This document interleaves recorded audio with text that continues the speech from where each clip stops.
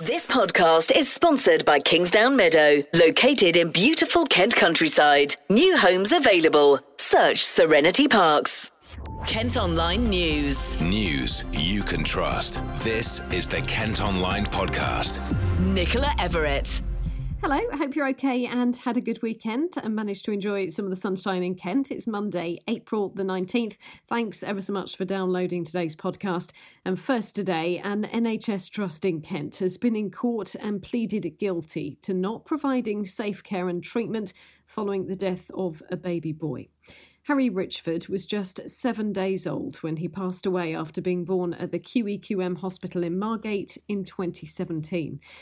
Kent Hospitals Trust has been at Folkestone Magistrates today in the first prosecution of its kind, following an inquest which found his death was wholly avoidable. Harry's parents, Sarah and Tom, spoke after the hearing.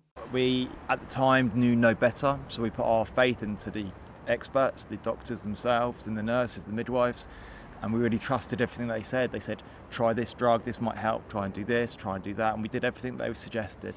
And ultimately they failed Harry, and because of that he passed away. And really since then we've had to really investigate and push really hard to find out what has gone on, because the Trust did their own internal investigation, and the results which came out of that internal investigation were completely wrong and inaccurate. So we then, basically when we had this meeting to go over their investigation, it threw up more questions than it answered, and we wanted answers to those questions, so we then had to go and find those out ourselves. So we did lots of research online, we did freedom of information requests, we read board reports, and eventually it told a really grim story. And we found out that in the 2015 the RCOG, the sort of experts of gynecology and obstetrics, turned around to the Trust and said, if you don't do this, this and this, then chances are that a baby and or mother will die. And that's what the report was issued to the Trust in early 2016, and in late 2017, November, Harry died in exactly the way the RCOG had described 2 years earlier. And that's unacceptable, to know of a mistake, not do anything to mitigate the circumstances surrounding that, the potential errors that could happen, and then them happen and it caused a death. People are going to make mistakes in any job, and they are going to, part and parcel of that is that doctors, death can happen in hospitals, but I do think that somebody needs to be held accountable for the fact that so many people made errors, and that it seems to us that it's a systemic issue and not just, we don't necessarily blame individuals that are involved in our case. We blame the fact that so many individuals were allowed to make so many mistakes, and that I think a spotlight needs to be put on the Trust to make some changes from the top down. I implicitly trusted every single doctor and midwife that we came into contact with, and like I said, the amount of time that passed that I was in hospital for didn't even cross my mind really. We felt, and I felt as though I was in good hands and that I was being well looked after, and it's not until you sort of realise how vulnerable you are afterwards that you realise how vulnerable you are, really. An inquest into Harry's death took place in January 2020. Speaking after the hearing, the Kent Hospitals Chief Executive, Susan Acott, had said, "We're deeply sorry that we failed Harry, Sarah and the Richford family and apologise unreservedly for our failures in their care. We are determined to learn when things go wrong. Our midwives, our doctors and every member of our staff constantly strive to give good care every day. We have already made significant changes following Harry's death, and we will continue to do everything we can to learn from this tragedy." Kent Online News. Other top stories today, and 3 people have been killed and another's been flown to a London hospital following a crash on Romney Marsh. A woman in her 50s and 2 men in their 20s and 40s were pronounced dead at the scene of the collision on Romney Road in Lydd yesterday evening. The road was closed for around 12 hours. Meantime, a motorcyclist in his 30s has died following a crash involving 3 vehicles on the M25 near Sevenoaks.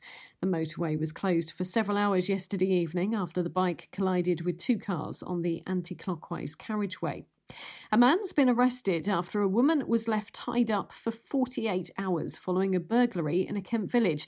You might remember us telling you about this on a previous episode of the podcast. The victim was in her 60s and punched, cut with a knife and had a bottle of alcohol poured over her during the break-in on Staplehurst Road in Frittenden earlier this month.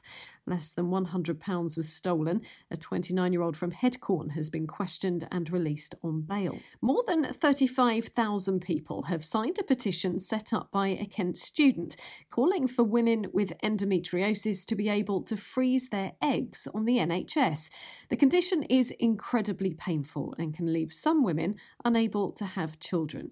Rhiannon Hurl from Yalding was diagnosed 8 years ago and has had 5 lots of surgery. So I started a petition for women with endometriosis to be able to freeze their eggs on the NHS. At the moment it's something that you have to fund privately, and it can actually cost up to about £6,000 just for 3 years to store your eggs. About 30 to 50% of women with endometriosis suffer with infertility, so to have them statistics and no option currently on the NHS to be able to store and preserve your eggs, I think it's something that really needs to be done soon. So I actually suffer with the disease myself. I had my official diagnosis in 2019, however I've had symptoms and troubles since I was 12 years old, and it does take on average about 7 to 8 years for a woman to be diagnosed with a condition, even though it affects 1 in 10 women. So it's something that's very personal to me. I know that the fear of being infertile puts a lot of pressure on relationships, and there's so many other women out there I know personally that have messaged me that are supporting this petition that feel the same. We all need to come together, everyone needs to support each other. If you're a woman that's suffering with any kind of symptoms that you think are unusual for your period, you need to go and get them checked. So things like severe pelvic pain, pain with intercourse is a big one. That was actually the symptom that for me made the consultants kind of take it not more seriously, but it made them realise, okay, this isn't just ovulation pain.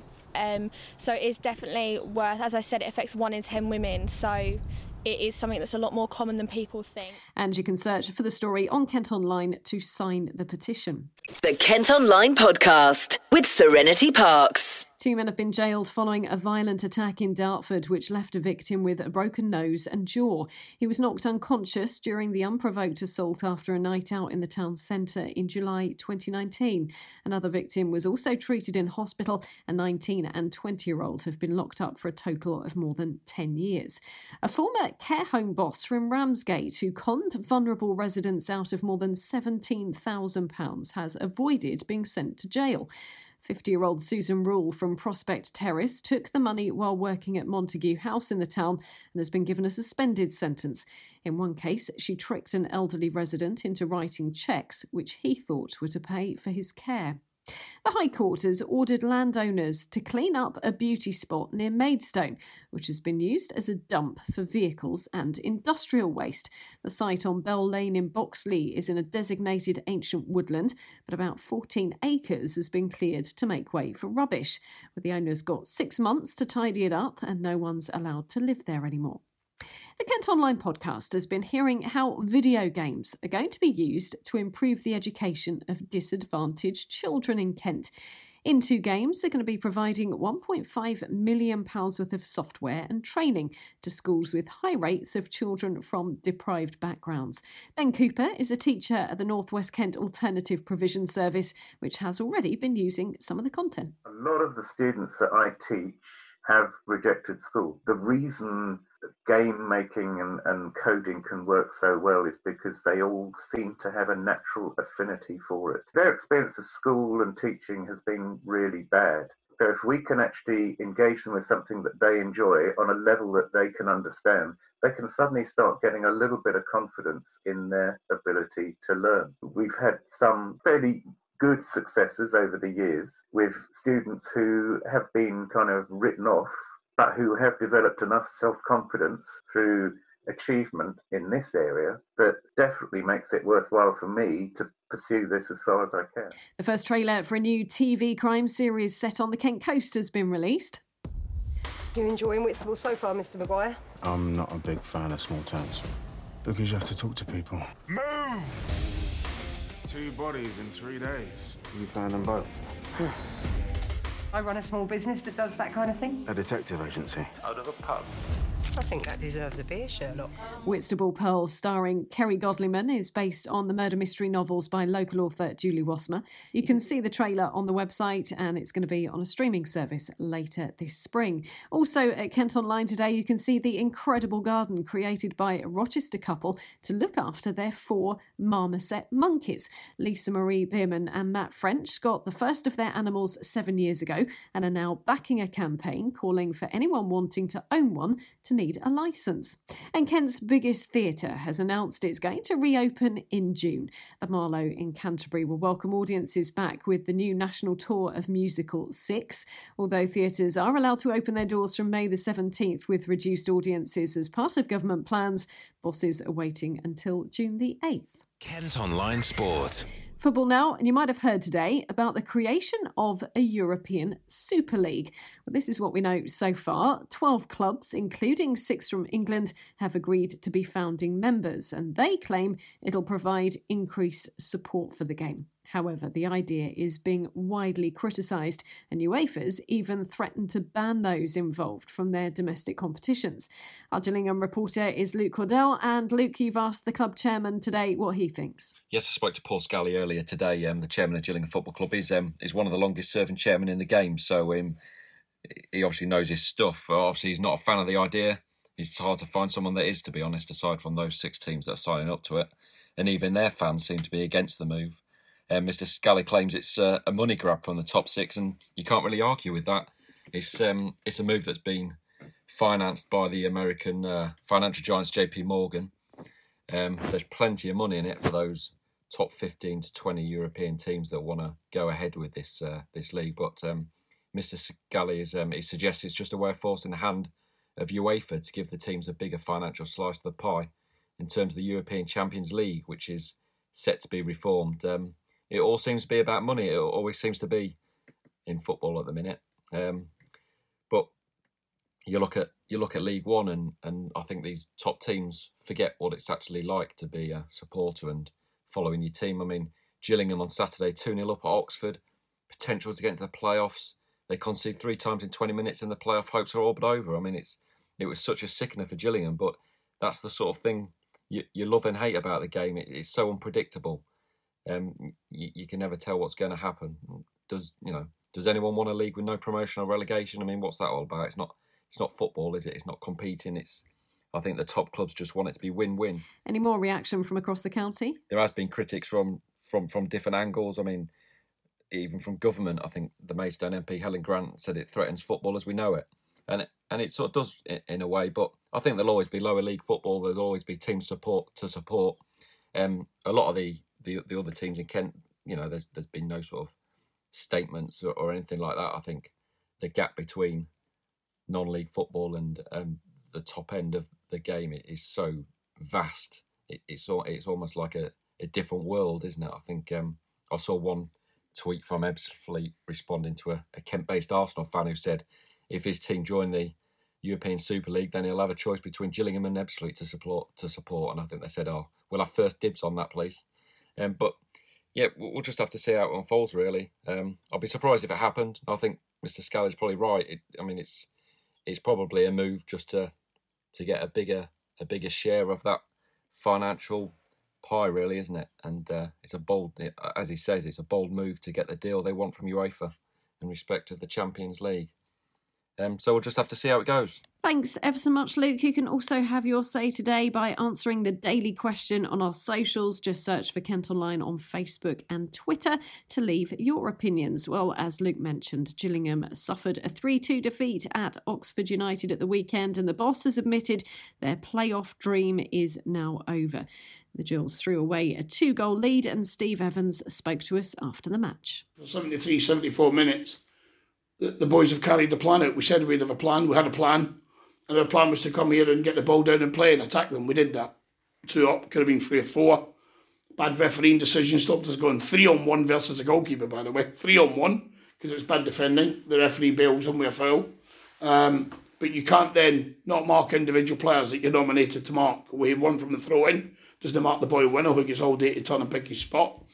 And then it's just 2 70-yard, 60-yard balls into the box.